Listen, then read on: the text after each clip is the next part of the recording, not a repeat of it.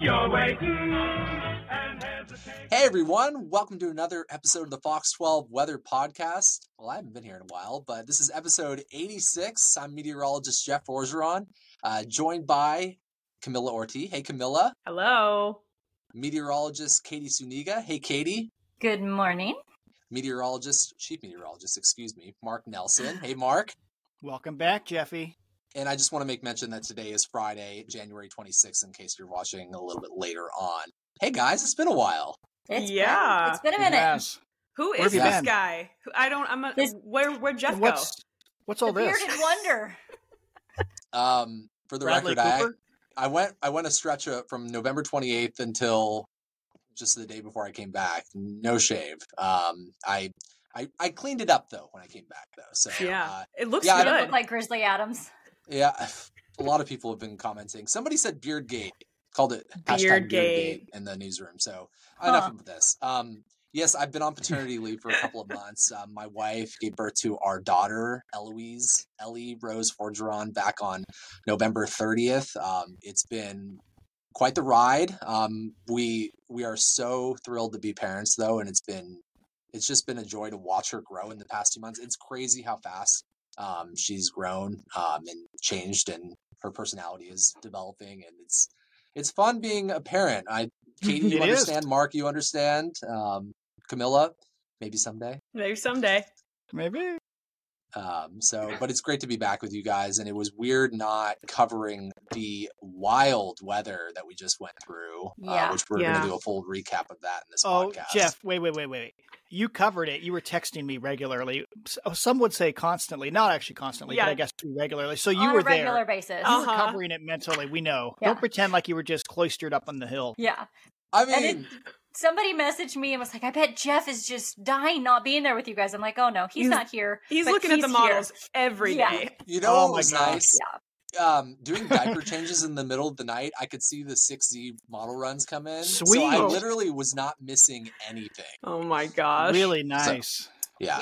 Yeah. But yeah, no, it was weird not actually 6Z. covering the weather. I was getting a lot of FOMO. And You can't say that without. There's some people older like me that are listening or watching to our podcast. That's right. What's FOMO. FOMO. fear of missing out. Yeah. Thank you. Yes. I only learned that like 6 months ago. Yeah, it took me Hey, a little can I bit to be learn honest? I didn't even know what it meant. Katie, I had you no did. idea. Kids. No, I did not. I've never heard that before. Oh You have my young kids. gosh. I've never heard it. You know what though? They're a whole. I mean, they're so young that it's almost like they're probably coming up with an entire different, True. Right. slew of abbreviations. There have been a few things that my 16-year-old, I'll say something, he's like, Mom, that was like 5 years ago. Oh Like, no. Hmm. oh. Well, okay, so well done to you guys, by the way. That was crazy. And Thank you. What Thanks. a long stretch. Yeah. So I hope you have recovered at least physically, if not mentally as well, because I know how taxing it can be, especially for a chief that has to write a weather blog every day boy. on top of all the rigors Typing it of up. news. Mhm. Yeah. So, okay, let's talk about what we're going to be going over. We're going to be talking about, of course, the recap of what we've gone through in the month of January. I'm probably going to let you guys take a hold of that part of the forecast. I'll chime in here and there. We have some warm weather ahead, especially for this time of year, and quite a bit of rainfall that we're expecting.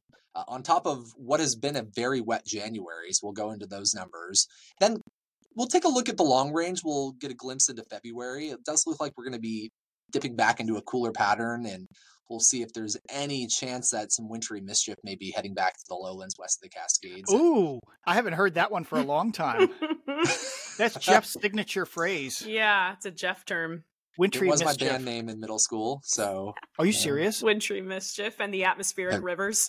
no, I only played the recorder. No, Yeah, recorder. Yes. Okay. It's a recorder. I didn't play much of it. Anyways, and then the Cascadia Quake anniversary. We'll go over that. Mark gets really excited about those things, especially when you bring up the possibility of Mount Hood erupting. That's an inside joke. Well, but it's similar. Well, Mount Hood erupting would be maybe less damaging. Well, we know far less damaging. I don't think it would be explosive. It'd probably be like an ooze. No. Oozing event. No? All right. Yeah. I don't know. Let's talk about January. Mark, why don't you take this away? Because I could do this. I Oh, wasn't Katie. here. Wait, I'm going to give it to Katie because you love. We can talk about the number that we're probably going to talk about. So, Katie, what do you see? Which number are you talking about? The You know, coldest your spreadsheet. Come on. Oh, The yes. spreadsheet. My spreadsheet's amazing. I love spreadsheets. Well, I mean, now I feel a little pressure because I don't know what Mark wants me to say. But so one thing that I want to point out is that temperature on the 21st and the 23rd, that was at what, like 2:00 in the morning? And then we dropped into the teens, and we were in the teens most You mean the of 13th? the days. Oh, yeah. Saturday the 13th and the 13th. 14th. Yeah. We're at Yeah. 21. So Oh, I'm sorry. The 21 and the 23. Yes, I'm sorry. Yep. That high was overnight in the early morning hours. And I know very well because on the 14th, I was out in that 15-degree weather reporting that day. So it was just absolutely frigid. And the record was 11 degrees for the coldest. So we missed it by 4 degrees, but we were pretty close there. With that. And then, the spreadsheet we've been watching that. And so we have those 4 days. If you're listening, not watching, we had 4 days that we were below freezing, but Mark and I have a different way. We were kind of I don't want to say we were having a discussion about 4 or 5 days because we weren't arguing, but we were just like, it was 4 days. It was 5 days. So it was 4 calendar days, but hour wise, it was 5 days, right? Right. So it was 120 something hours, I think, below freezing. Yeah. But when I brought this up and showed it on air, it said 5 days below freezing, the 14th to the 17th. And I was like, we made it And to guys, 34. let me tell you, Katie mentioned that in her very nice way, but you could tell it irritated her. Like somebody put 5 days on there. It was me. And because I meant like it was 120 hours. So I said, oh, go ahead and change it back. And it's like, I could tell that it was just like really bothered her. So we're back to 4 days. So now the graphic is now correct. Yes. Everybody's or you happy. need to change it to 5 days, quote, however many hours. It needs to be one or the other. Yeah. Because it was confusing. I probably had a confused look on air when I was like, well, that doesn't add up, right? Well, look at those 50s. Yeah. I mean, the last few days. So And we got might more make to up for go. this. Yeah. A little bit. Using Katie's spreadsheet, I did plug in the 7-day forecast yesterday. And if our 7-day forecast from yesterday was correct, we'd end up just like 3/4 of a degree below normal. So it's going to be very close. Wow. Very close. Oops. Okay. There we go. I guess that was all to say about that one, right, Katie? Yeah. It's been warm, then cold, then warm. Yep. Very cold. In my 5 years here, that was the coldest stretch that I've experienced. Yeah. It Right. was incredible. And this has been, I think the way I described it on Good Day Oregon this morning, I think everybody will remember January 2024 for the snow, the ice, the wind, the down trees, the power outages. Yeah. But a sub-headline has been how wet it's been. I mean, Yeah. we've already, through the 25th, we picked up over 7.5 inches at PDX. And we have plenty of rain still coming in the final 6 days left this month. So I think Mark says it all in this graphic here. We're probably not going to crack the top 5. That'd be pretty difficult to do. Well, we'll see. Yeah. See, We could and this get is what close. happened. This is what happened in December. Remember, everybody was like, oh my gosh, it's so wet because we were way up in the numbers. And then we looked and the wettest December was like 15 inches. And we only ended up in like spot 15, even though we had a ton of rain. You know what? I'll backtrack here. You're right. Now that I'm looking at 1950, if we were to pick up over 2.5 inches of rain, we'd be right around there. You know, we could be in the top 5. In fact, here's the top. Yeah, I was going to say, I Top think we 20. were like sitting at 17th last time I looked. Yeah. And I know a lot of you are not watching, you're listening. The wettest January is 12.83 inches in 1953. Juicy. About a foot of rain. Brutal. So we would need to get basically 10 plus inches to crack the top 5 there. Right. Wettest since 2006. Camilla, you had that on the graphic, right? Yeah. Oh, there it is at the top. Could be Portland's wettest in almost 2 decades. So it's going to be our wettest. Oh, no, it is our wet. No, it soon will be our wettest since 2006. Yeah. Right. So we're at 7.5, and we need to get to just a little more than 10 to be in the top 5. Right. Folks, this is what we do. We stare at numbers like this all day long, and we play out all the scenarios and what ifs. What if we get 2.5 inches of rain? That's what we do. We'll be looking at something like, oh, if we get this, then that. If we get this, then that. Yeah. And then sidebar, Exactly. December was also wetter than average. Right. So that's two, It's been a Wet El Nino winter. so far. Yep. Yeah. Mhm. So far, it's not dry and mild. It's wet and mild so far. Except for, look at that. I love this graphic. I don't use it on TV all the time, but when I want to show a specific kind of, what we're looking at here, folks, is the one little bar. There are 30 different bars across the screen. You see the average highs in red, the average low in Portland is in blue, and each bar is a day. So, kind of moves up and down. Closer together, probably cloudy days, temperature doesn't move much. Spread apart, either there was a big change in the air mass or might have been sunny, so it got cool at night and warm during the day. But you see the big dip in Portland. Look how off the chart it goes. Those 4 days below freezing. The Big Dipper. Yeah. The Right? Big Dipper. Although, you know what's interesting? Yeah. And then it comes back above normal. It's like we're right back where we were. The last 3 days, lows in the 40s, highs in the 50s, well above average. But Salem, compare this. So look at the dip there in Portland. Look how it takes a while to come back. But look at Salem. It came back after it was really a 4-day event in Salem for cold. Being so close in proximity to that opening of the Cascades makes a world of a difference because it just keeps oozing out that cold air. So, which segues into now, Jeff, I don't remember if you got a chance to listen to our podcast last week. I'm sure each week you were just waiting for that to drop into your podcast feed. But we did briefly discuss last Friday the event, the whole cold weather event. We all looked kind of, well, I'm sure tired. Ladies looked great, but where we going? Backpedaling. But we all look kind of tired. We were all toast, right? We all agree. Yeah. Oh, yeah. We were, it was a little low energy, but I'm sure the content was still great. It was. So I think we can reflect a little more today. I wrote up a nice long recap. So I got a few graphics here just to kind of go over. So is that okay if we go over what? Oh, yeah. A little more? Yeah. Relive the glories of the big cold spell of 2024. So remember, this graphic is from the 3rd, as I recall. So this is 9 days out. This is a graphic we use on TV. That. And remember, at one point, models were showing that upper level trough coming straight out of the Northwest Super Territory, low. straight down over the top of us. I mean, like a historic Arctic blast encompassing the whole Pacific Northwest. Look at that. And in the end, oops.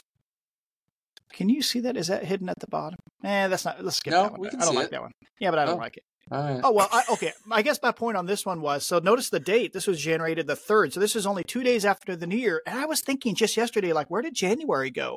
How is it possible January is about to finish up? Well, we started seeing this on our maps 2 days after the New Year. That's why. So all the lead up to it, and then 8 days of it. And then all of a sudden we've got a week left in the month. So, but anyway, this was a European text output from a graphic we created at KPTV. This is on the 3rd. And remember, all the way we could see, this was on a Wednesday, we could see that the following Thursday, at this point, it was thinking Thursday we'd have onshore flow and cold on the, the 11th. And maybe we get some light snow. And then Friday was the big Arctic blast day with the wind coming in. Wow. In the end, that's more or less what happened. So I was just going to say that this is one of the few times that we were able to say, a week ahead of time that something was up. Even we were talking about this on air. So, well, I guess we were because we had this graphic, but it was very clear, that something was up like 9 days out. Do you remember when we saw such extremes before the extreme 2021 heat wave? Am I? Yeah, that was about the same period. Yeah, we were seeing it 9 or 10 days out, a general trend.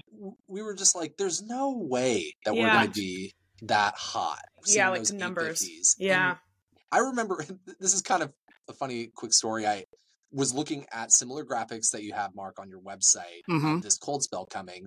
And I remember some of the operational runs were pumping out negative 20 degree, 850 millibar temperatures Celsius. And I remember turning to my wife and saying, Katie, I have never seen negative 20 degree Celsius, 850 millibar temps. And she's just staring at me like into oblivion. And I'm like, to put this into context, if it's a 20 degree 850 millibar temperature in the summertime, that's like a pretty major heat wave going on. And she's like, okay. I get the same from my husband. And I did want to say, so when we first started seeing that, I remember, if you looked at any different models, that they were all showing something. It wasn't just this just European one crazy one. Yeah, that was crazy. And so I remember I might have done a few engage posts and done a couple of this where I said that I'm like, look, here's one model run, here's another, something's coming, something's up. We just got to get closer till we can nail it down. But we had an idea. It wasn't all exact, but they all showed something. So we knew it was coming. Here's something that's different between seeing a heat wave 8, 9, 10 days out and seeing a cold wave 8, 9, 10 days out. For us to get a heat wave, it's very straightforward. Upper level high builds overhead. How warm are those 850 millibar temps going to be up at 5,000 feet? Okay, that's about how hot we're going to be. We're probably going to have some weak offshore flow in the summer. So pretty straightforward. Whereas with a cold wave here, everything is extremely sensitive. I mean, everything has to line up just right because we have mountains blocking the coldest air most of the time.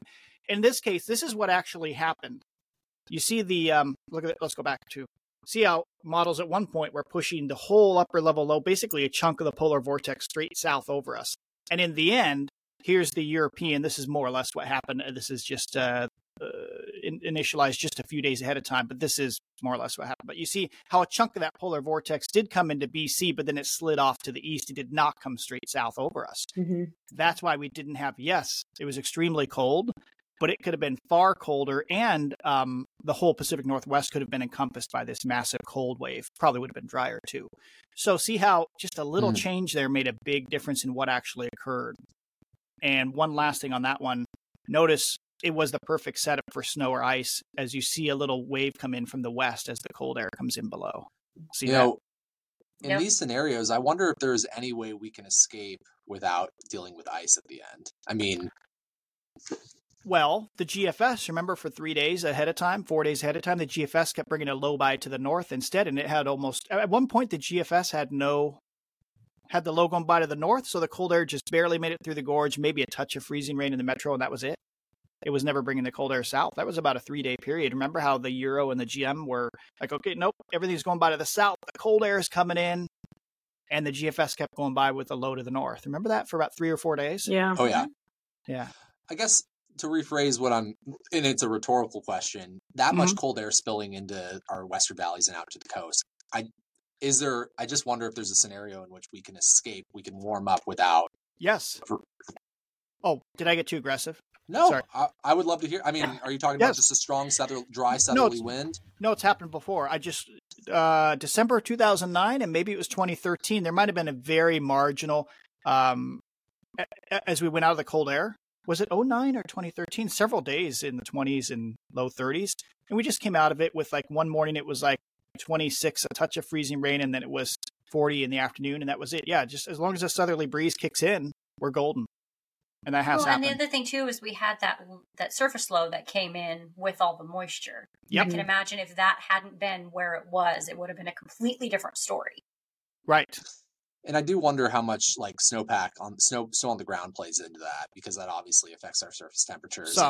It may affect how strong that gradient can be a little bit, or at least how far the wind can make it, the southerly wind. So, yeah, it was impressive. This is Friday, the day the cold air came in. It doesn't say. What we're seeing, the observed temperatures. This is when we sat there in the upper, right around the daybreak. And this is the day, remember, we were really concerned. I was scared to death that day that we were going to have, as the Arctic air arrived from the north and the east, first from the north, then from the east through the gorge. That was a day we were scared, like, what if we get more precip than expected and we get 1.5 inches of precip and Portland shuts down? Remember, we were scared of that. Is that the day schools shut down midday? I think so. Yes, that's when they sent everybody home early. There were flurries around. There was like still a little bit of residual moisture. And Mark, your concern was the lift, the some convergence potentially leading to stronger showers than models were depicting. Yeah.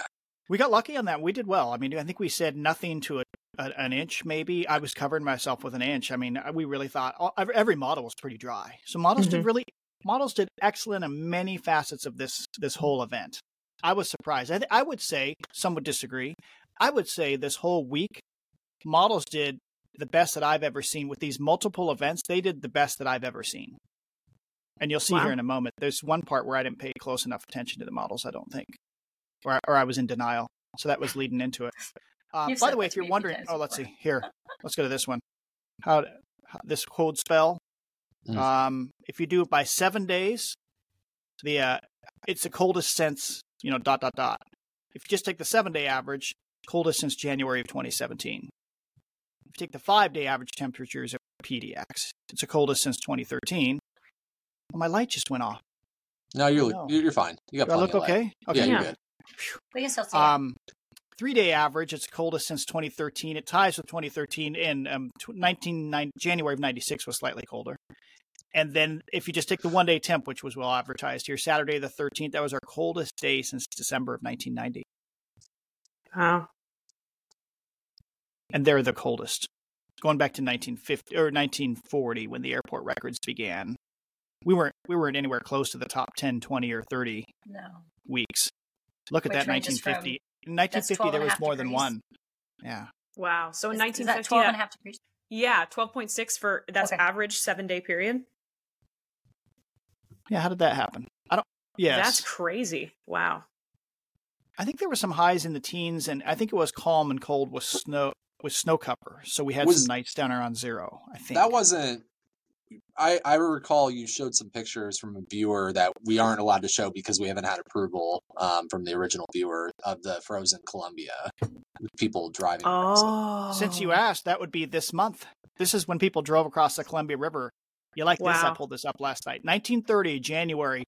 So just for Oh, comparison, 1930. Okay. look at No. those highs. I have them all highlighted. So from the 8th to the 26th, every day was at or below freezing. Many of Oh my those days well gosh. down in the 20s. 2 of those days stayed in the teens. And most Mm. nights were at least down below 19. Wow. With snow, let's see, 1, 2, 3, 4, 5, 6 days. There were really like 3 snow events in there. There was snow on the ground most of the month in Portland. So cold, and that froze up the Columbia River. And there were no dams on the Columbia in 1930. Bonneville wasn't built until 33 or 38. It's one of the 38, I think. So the Columbia was colder in the winter and ran much lower. Oh. Last time it froze up, somebody flew an airplane, I think, underneath the interstate bridge as well. They were into all those sorts of feats back then, weren't they? So Jeez. unsafe. Yeah. They really lived it up. Arrested for doing that right now. Probably. Yeah. Oh man. Okay, so PGE facts. We didn't have a lot of this info, and we just, like we were just barely in recovery mode last Friday, all zonked out here. So we didn't have some of these facts. PGE, look at that, 9-day event. All customers are back on by Monday the 22nd. 500,000 customers went out. Now, like me, my power was out one day, and then it was out for 2 days, separate events. So that counted everybody if you went out more than once. But the peak was on that Saturday the 13th, 165,000 people out. 350 power poles replaced. Yeah. Lots of trees down, lines down, mess. Yeah. Katie, you haven't seen this graphic. I haven't. All right. I was just in awe. Mark there. was working on this last night. He was super proud of himself. Yeah. I wanted to That's see how, I wanted to understand the viewer, let's say. What do I mean by that? I mean, I was saying, well, models did pretty well. What's the issue? Like, okay, yeah, we warmed it up a little bit fast. But this way, what I did here, folks, if you're listening and you can't see, I lined up all the 7-day forecasts from the day before the event, Thursday the 11th, all the way until Friday the 19th or Thursday the 18th, I guess. And I lined them up so that you could look at any one day and see how the forecast progressed over time. And then on the left side, what actually occurred at PDX. All right.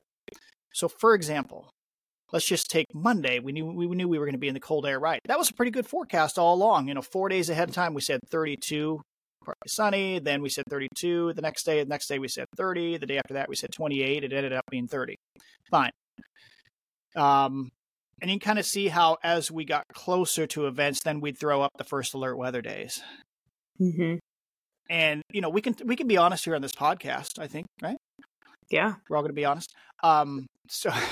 So I remember specifically during this event, and now I wish maybe I wouldn't have done so, but as we were leading into it, my big thing, and I've mentioned it to, I think, several of you, I don't like message confusion. Like, okay, we need to be focused on this Friday and Saturday thing. Yes, we might get precip maybe about the middle of next week, and that could be freezing rain because, it's going to be cold and precip's coming in, but I don't want message confusion. So I do remember on that Thursday, we're all excited about the big Friday, Saturday event. We're going to be frozen. I think most of our models did show some sort of showers coming back Tuesday and Wednesday with a south wind. Mm-hmm. maybe it wasn't Thursday. No, I'm sorry. It was Friday. So by Friday, It was Friday. we really should have said possible freezing rain on Tuesday. We knew that was possible later Tuesday. And I remember not blowing it off. We knew meteorologically it could happen, but I really wanted to be focused on here's what's coming up for the weekend. So we didn't put it in there. So we knew that was a possibility. I think we should have thrown it in. Yeah. It's something that each of these big events, I try to remember, like, okay, what would I do different next time? So you guys remind me next time that happens, say, don't be blowing it off just because, you don't want to get confused here. Just throw it in the 7-day. Maybe don't talk about it in all our big forecast notes. I don't know. What do you think? Well, and so on that Friday, I was looking to do a story about your body temperatures and hypothermia and frostbite and all that. And I was talking with Doctor at Providence, and they said that they didn't have time to do it that day, but they could do it on Tuesday because another ice storm was coming. And so I didn't want to say, no, we're focusing this one first. We'll do that one later. We got to get through this one, before that one hits. But there were a few people that were like, we didn't know this whole thing was going to last a week. And we're helping you get through each event. So they had heard that at that point on that Friday. Yeah. So should have thrown it in there. Jeff, you got any comments on that? You were at home. I have experienced this with severe weather coverage, like tornado potential in the Southern Plains when I was out there in Texas for a couple of years. And I totally understand where you're coming from. You don't want to jump ahead and spend a lot of time on, an event that could be coming 5 to 7 days out when you have an event within a day or two coming. But I think I agree with you, Mark. I think it's important to put it on the 7-day if we have confidence it's coming. But we focus more of our time in our weathercasts. If we're given 3 minutes of time to present the weather in an evening newscast, maybe we spend the bulk of the time on the event coming in, and then just pepper in something could be coming later on, but at least make mention of it. I think and then there's other ways to do it on social media, but we can always look back in hindsight and say we wish we did it this way. I think you all did a really good job warning our viewers. I think there was still some uncertainty regarding that midweek ice event, and especially with such a dramatic warm up coming to a lot of the valley, it was difficult to really know how that was going to play out. Yeah.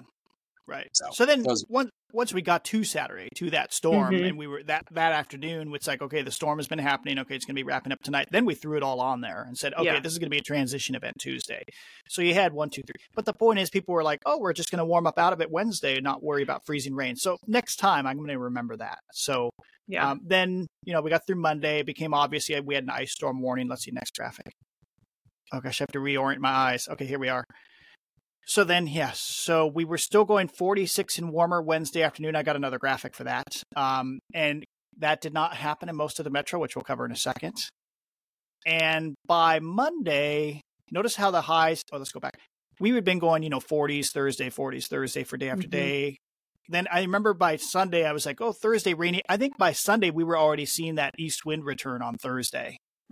It's like, and I was kind of concerned, like, boy, if we don't wipe out the cold air, there's still a lot east of the Cascades. So by the time we get to Monday, we had rainy and chilly on Thursday and 40, which clearly implied, East Metro might have freezing rain. And by Tuesday, we're like, hey, this is a problem for later Thursday. I think we could go to freezing rain again, East Metro.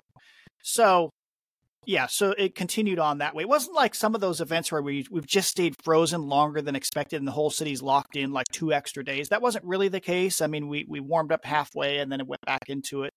And actually, let's go to the next one. Well, and while you're doing that, I want to say real quick, that is, to me, a very good example of when we tell people anything more than 24 to 48 hours could change. Right. Like, it's just a prime example is because, this is what we were seeing. And then we got within that window and we're like, now everything is starting to come together where we can actually tell you a better idea, a more focused idea of what's going to happen. So, this is a great graphic. This was the Wharf GFS. That's the highest res we have. Oh, no, this is 4 kilometer, but the 1.33, I think, wasn't available. And you could see that southerly wind forecast to come up just about to the Columbia River. This is Wednesday at 1 p.m. And what actually happened? Well, it didn't quite get that far. It was about 5 miles short. You see those 40s briefly. Jeff, you briefly probably were close to 40. Nah, you were kind of on the edge. You must have been close to 40 at your place in Southwest Portland, but then it cooled off the second part of the day, right? As the south wind went away. Yeah, and it was tough because we had such a weird layer of like snow and ice. It was difficult to get out of it. And the east wind went away. Look how I remember this later in the day. Corbett jumped to 41 and went calm. That was an unusual situation in that we actually lost the cold air supply, and then cool air just kind of sat in the middle of the Portland area in Vancouver. So, yeah, so that was not correct. That was one big mess up by the models was the southerlies didn't punch all the way through. That said, they never showed them punching much farther north of the Columbia River, so we knew it was going to be marginal. And then what was this? This was the models did really well on the second ice storm, but this is one where I think I messed up a little. I felt in my forecasting that this was the graph on Thursday morning as the precip had already arrived. It showed the same thing for like 24 hours or more beforehand, showing us creeping down to right around freezing while all this precipitation is coming in on Thursday, the big ice storm, East Metro. And sure, I mean, if we would have followed that directly, that's freezing rain. So, yeah. So it handled the sloshing back into the cold air really well. Look at those winds, east 30, gust 40 something. Yeah, that was... I know where you're coming from. I don't think you messed up, Mark. But I know where you said you were focused on the East Metro, and it did affect Central Metro and parts of the West Metro. Is that where you're kind of getting at? Yeah, that's, you know what? It was, and another note I have, it was 2 to 4 degrees off. I mean, that made all the difference. That does, If it all would have been 2 or 3 degrees warmer, we would have talked about only east of I-205, maybe the very top of the West Hills. Well, really quick, from my perspective, because I wasn't working, that part of the forecast right there, that part of the event was when I lost power the longest, and I was in Southwest Portland. We lost it for 13 hours, and I know I'm part of a Multnomah Village Facebook group, and tons of people lost power in that part of the event, even though it wasn't necessarily the worst icing that we saw. Thick ice glazing. Yeah, and so it is important to remember that, like we saw in that Salem temperature trace, that after Wednesday morning, the vast majority of areas west of the Cascades never saw frozen precipitation again. That was it. So for Salem, it was just, and most of the valley, also up to Kelso, most of Clark County, it was about the Saturday event, the cold, and then a brief transition Tuesday night into Wednesday morning. That was it. But the big ice storm, East Metro, so much trouble with that, all those outages. Camilla and it was Camilla. We were sitting there looking at the sky cams that night, and it's just like lightning off to the east. You could see the flashes, power lines arcing and whatnot. Yeah, the amount Transformers of viewers that exploding. The amount of viewers that thought there were thunderstorms out there was kind of mind-boggling to me. I'd never seen that before. That was crazy. And Transformers don't explode. Oh, yeah. Yeah, clarify that, because actually that's an interesting little tidbit. Everybody says that. They can explode, but it's extremely rare. I have a lineman neighbor. He's older, retired. But one time when I said that, he goes, "Oh, I hate it when people say that." It's either the fuses popping, which makes the exploding sound, or when you just see the flashing going on. It could be a power line arcing with a branch or something. But if a transformer exploded, that means there would be toxic oil spread all over that street. That doesn't happen. That's extremely rare. So transformers do, what would you call it? Like fuses blow. What was the wording? They, on the air, they said. Like spark? No, there was another word. It wasn't exploding. It was transformers, blow. I guess you could say blow because a fuse blows. Huh. Whatever. Or fails. I don't know. Yeah. Either way, the Transformers are not exploding all over the East Metro area. Yeah. Everybody says it, though. Like ATM machine. This is off topic a little bit, but the airlines have been referring to the door coming out as a blowout, and I can't stop thinking about diaper blowouts. Yeah. Oh, that's unfortunate. Now you know what those are. I do. I know very sure well. do. All right, let's talk about snowpack. Okay, so this was January 1st. Boy, abysmal snowpack at the start of the month. Awful. A lot of complaints from the skiers and snowboarders, probably the ski resorts too. But boy, what a drastic change. Mark, you want to jump to the 25th, which was yesterday when we were recording this podcast. Boom. And boy, we are in really good shape now. Right back to normal if you average the state, right? Look at that. Yeah. Pretty good. It's too bad we've got all this mild, wet weather coming up. Speaking of. Yeah. Dang Good it. transition, Camilla. I will say, luckily, it's not a long stretch of mild, wet weather. It's only going to be, True. a handful of days. So, yeah. It's only going to be, 2 to 4 inches of rain on top of that snowpack. Not much. We have a lot to work with, though, so we won't lose it all. Yeah. True. I'm trying to be an optimist here. It'll come. So- Actually, a large snowpack does absorb like a sponge. It just raises the snow water content. The Cascade Concrete is coming. Yes. folks. Yes. So I pulled 6 images we're going to show you right here, and we're going to kind of go back and forth between the European Ensemble outlook and the GFS Ensemble outlook. So this gives us a rough idea of what we're going to be looking at temperature-wise for the next, couple of weeks or so. And if you're not watching this, if you're just kind of listening to our podcast, between the weekend and early next week, temperatures are going to be bumping up into the mid 50s to low 60s. And this is going to translate to high snow levels. And that's what Mark alluded to, is a lot of rain falling on the snowpack. I think our snow level could rise as high as 8,000 to 9,000 feet or so, which is going to be kind of rough considering how awesome the snow is right now. I'm listening to Bonnie Silkman, who's been up there at Timberline recently. She said the snow is great. So, but by mid to late week of next week, we are going to be dipping back down into a stretch of weather with highs in the 40s, overnight lows in the 30s in the lowlands. Rough estimate. This is the European outlook, and I just want to if we can jump to the GFS Ensemble outlook, very similar. I mean, they're pretty much in lockstep here. Basically, we're going back to average once we We hit are. February 1st. Nice timing. Let's jump to the next graphic, Mark, which I have some more. No, we can do yours, and then I have a couple. Oh, when we ready to talk about how warm is it going to be? Yeah, we could. Well, Maybe? we could do that first, and then we can. Well, I was just going to show the next 4 graphics that I have. Let's do this. I'm going to talk about precipitation outlook, and then any possibility of wintry mischief in the lowlands west of the Cascades. So I highlighted that section with those red bars to kind of show that once we start to cool back down after this handful of days of wet and mild conditions, it looks like this is going to be kind of a cool, dry stretch. I mean, there's really not a lot of precipitation in the long-range outlook as we kick off the month of February. So that's the European outlook.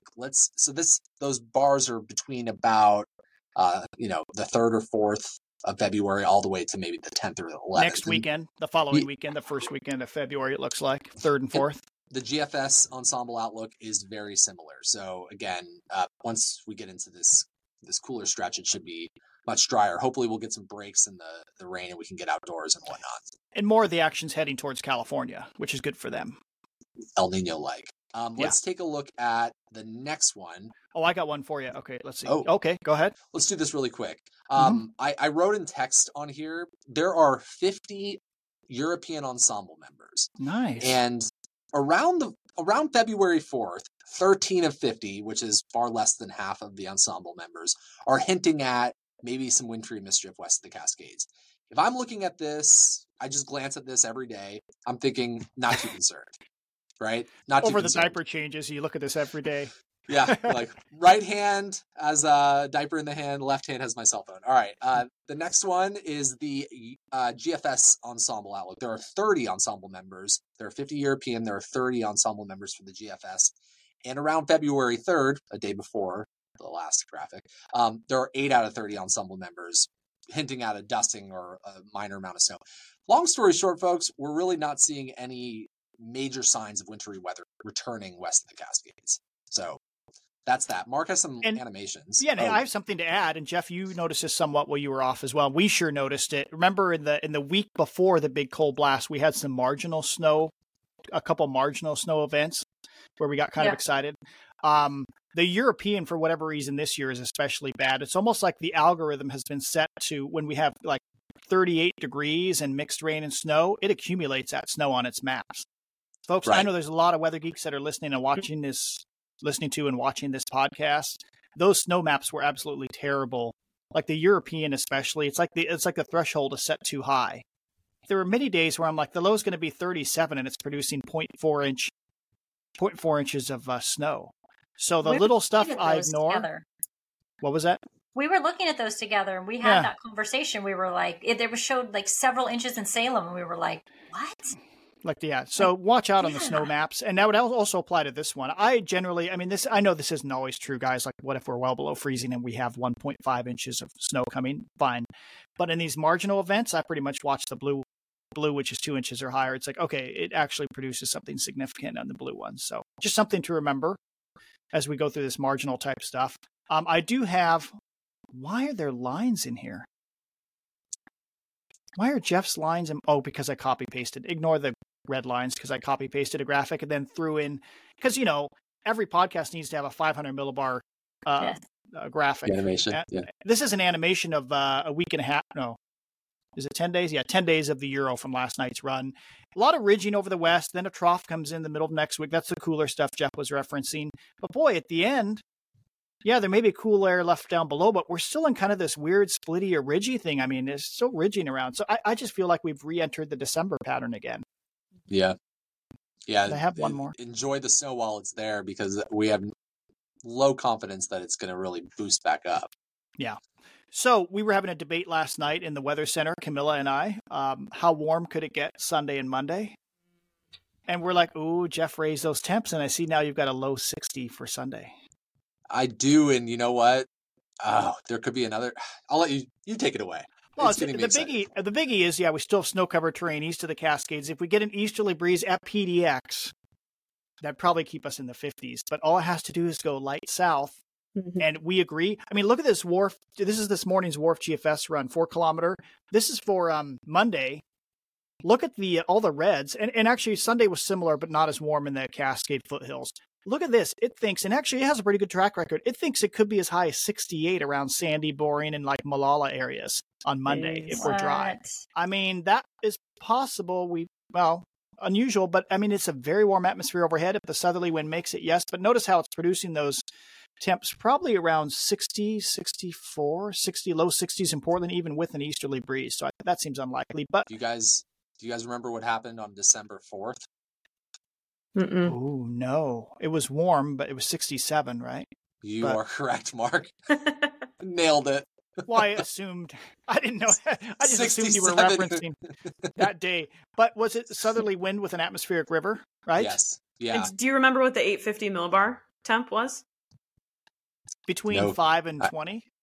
I don't know. I was just curious. I was curious how similar. I don't know. It honestly, it didn't look as similar this morning, but now that Mark's kind of bringing up some other factors, it's feeling a bit more similar. So, wow, wasn't that record too? That December temperature, that was a record. Yeah, it was 67. And I know the January record. I've mentioned this before, 66 degrees, because I remember the day it happened. Oh my gosh! Actually, the day that happened in January of, I think, 06, we had an atmospheric river. It lifted slightly north, a little bit different than this, but lifted slightly north, and we had partly cloudy skies all day and sunshine and southerly wind, and it made it to 66. Wow. Okay, does that not sound like Sunday afternoon? Or Monday. One of the two. Sunday afternoon looks like it could break out into sunshine. Some of the latest high See, Mark thinks it's going to be drizzly all day on Sunday. We were fighting about this last night. I'm like, Jeff agrees with me. That precip is... The updated graph model, Mark, I was like, holy smokes, we break out into sunshine Sunday afternoon. Yes, let's go bike rides. I was seeing Camilla, she's wish casting because she wants to ride her bike. We talked about that I'll too. admit it. I'll admit it. Okay, well, that's good to know. So it breaks out some... Wow, you're right. I totally agree, Jeff. We are close. What is it, the end of January? If it was 2 weeks from now, February 10th, I'd be like, wow, that's going to push us well into the 60s. But it could happen. Maybe southerly breeze. I'm not saying no, it's not going to happen. I'm saying it's definitely possible. This was a perfect example, by the way, of weather short-term memory loss. I was thinking to myself, we have a 60 plus in the 7 day. When was the last time that happened? Let's look at the stats. About a month ago. Yeah. Exactly. So what if we hit a 67? And that'd be cool if we hit 67. We'd have the warmest January and the warmest December day. I mean, it wouldn't be cool. Yeah. That would be the coldest January day in a long time and the warmest January day in a long time. That's weather whiplash for you. Yeah, wow. Yeah, let's go for it. I don't know how our timing is going, Jeff. I don't have the timer on, but do we need to move on? 45 minutes right now. Oh my gosh. Okay, longest ever. We're all back. The gang's back together. My wife is mad at me right now. Get off the internet. Okay, so let's talk about the Great Cascadia Quake. Okay. Ooh. So 324 years ago tonight was the last Great Cascadia quake. Most likely a 9 or a 9.2 according to geologists. Happened offshore. And they know it was about 9 p.m. or so. Isn't that crazy? You're missing You're missing the flashlight under your chin, Mark. Yeah. No, so I just think this is fascinating because every time I tell this story, I just think it's fascinating. So we have this Cascadia subduction zone just offshore. That's where the Juan de Fuca plate is diving under the plate that we live on. We live on the North American plate. So basically there's land moving, many thousands of feet underneath us. But these plates get locked up on each other, just like they do in other places in the world, like off the coast of Japan, the big Japanese earthquake. And they've been locked up for 324 years. Oh my gosh. So at some point, it's going to happen again. So how do they know it happened in the late evening? How do they know it happened? Because three ways. And it's interesting. They didn't really, scientists didn't put this together until around, I think it was around 2000, the year 2000. Three really fascinating ones. Well, first, number 3 there, Native Americans had always told legends of a great wave after the ground shook on a cold winter night. And then a great wave wiped away lots of Indian villages. I think not only along the coastline there in Washington, but also maybe in the Strait of Juan de Fuca as well. So there were always these legends. At some point in the past, there was this great wave on a cold winter night, not in the summer. And then Japanese have always kept tsunami records, real detailed records for, I think, like maybe hundreds and hundreds of years. Yes. And they always had this one tsunami. They called it the orphan tsunami, that the next day, January 27th, appeared off the coast of Japan and caused a lot of damage. And they never knew where it came from because the ground never shook. So where did that come from? Okay, well, that's interesting. So I guess scientists at that point, putting that, would say, okay, there was a great earthquake somewhere in the Pacific, but who knows where, right? So then around 2000, and you can find this online, scientists were studying the submerged forests on the coast. One is, if you go to Nestucca on the Oregon coast, there's still, when the tide is low, you see trees sticking out. But more important, up on the Washington coast in Willapa Bay, there are still old cedars, and cedar wood is very, tough. It lasts a long time. And there are old cedar forests that are like under 2 feet. I think it's under 2 feet of muck. And then, they're underwater, or they're in the water, I should say. And get this, when someone studied the growth rings on those, the last growing season was the year 1699. It's crazy and they died. Yeah. It's amazing. Isn't that interesting? So they knew it was sometime between the summer of 1699 and the summer of 1700. So he put all that together, figured it out, and said, this must have been the Great Cascadia Quake. Yeah. It's because if you think about it, let's see, I don't have a good graphic. I can use my hands. But how does it work? So if we've got the one plate shoving under the quake, or the plate that we live on, so it's constantly going like this, all the stress is building up, and what will happen? It'll happen again. It'll suddenly pop. And so on the coast, the land drops like 2 feet. Yeah. So basically the coast is slowly rising right now as it's being pushed up, and it'll drop like 2 or 4 feet. It'd be great actually to get a geologist on here. They could describe it in much better detail than I can. But That would be I might be able to do something about that. Yeah. If you really so want not me to. only that would be great, because not only does a big wave come in, a tsunami, because the land has been lifted up well offshore, underneath the water. Not only does a tsunami come in, the coast actually drops a couple feet when this happens. So that amplifies the issue, amplifies the flooding of the water that comes in. So pretty interesting stuff, isn't it? Mm-hmm. And that's your story. I'm not going to shame everybody, but I'm just going to take a poll. And I bet you that people that are listening are probably going to be able to relate to this. Who has an earthquake kit prepared? Oh. Actually, I would say, well, okay. So when I went through MSU, we actually had to do a bunch of this stuff, even if you weren't in like a tornado zone or anything like that. We all had to come up with them and take pictures of them and submit them for some of our assignments. Mm-hmm. So we do have food and flashlights and, safe spots and all that kind of stuff that we set up with our kids. But it's only because I had to do it for class. So I had to also do that for class, but I promptly took it apart. Yeah, mine too. I have I define earthquake kit because living out of the country, I do have a water, one of those filter things where I can go down to the creek and make water. And we have a very pure creek near us. So that's just sitting in the box ready to go. So I guess I have water, we have a generator for power, Do you have canned food? Yeah, Or, I mean, food that won't go bad for multiple days. Do you have first aid? Oh, my wife is a nurse. She carries like 3 different first aid kits. So I guess in a way we have a kit. We don't have an official kit, but we have Mark the by stuff. default. I can make it a week. Yeah. I think, and I have a partial kit together, but I don't have a full one. But I think this is a good reminder. And anytime that I feel shame saying this, but anytime we do have an earthquake story or anything related to geology on a newscast, I always try to remind our viewers today is a great day to get your earthquake kit prepared. And I think it's really important to have it all in one place because say something does go wrong with your home, like if something comes down the roof or what have you, or you can't access a certain part of your home, at least you know it's all together in one place. So some necessities, first aid, water supply for your family for multiple days in case something ruptures with the pipes, food that won't go bad for multiple days at a time. I'm sure there are resources online that you can search to, look that kind of stuff up. Go ahead, Mark. Yep. One last quick item. What's the return interval for these quakes? That's a big one. So will one happen soon or not? I think the return interval for these Great Cascadia quakes is something like they've gone back, they can see them farther back than that. It's between, I think, 200 and 800 years. So as I said once on the air, I remember I said this to Shauna Parsons when she was anchoring once. I said, we could have one tonight. And she went like that. I said, or it might be 600 years away or 500 years away. We don't know. Just don't know. So I think the geologists have said I think they said a 30% chance of it happening in the next 50 years, which is for a geologic event, that's pretty high. Yeah, that's a concerning percentage. Okay. That's a good 3-point percentage, by the way. I have one more item. We have a radio that has batteries in it, but it also has a gear. And so it's an AM, FM. And so you wind it up to give it the energy so that you can tune in and listen to the radio so that you don't have to use batteries on it. And it's also a flashlight.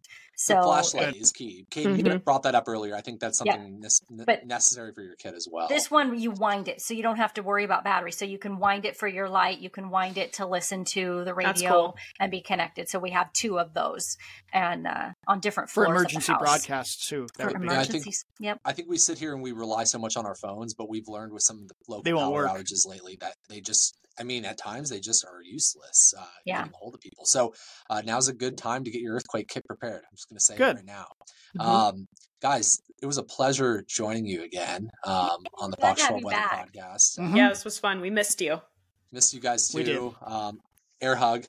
And this was a really long one too, so hope you made it all the way through. We're going to try to do this weekly for you. Enjoy the mild stretch of weather and stay dry out there, and we'll talk to you soon. Happy Friday. So stop your waiting and hesitating and tell us, please tell us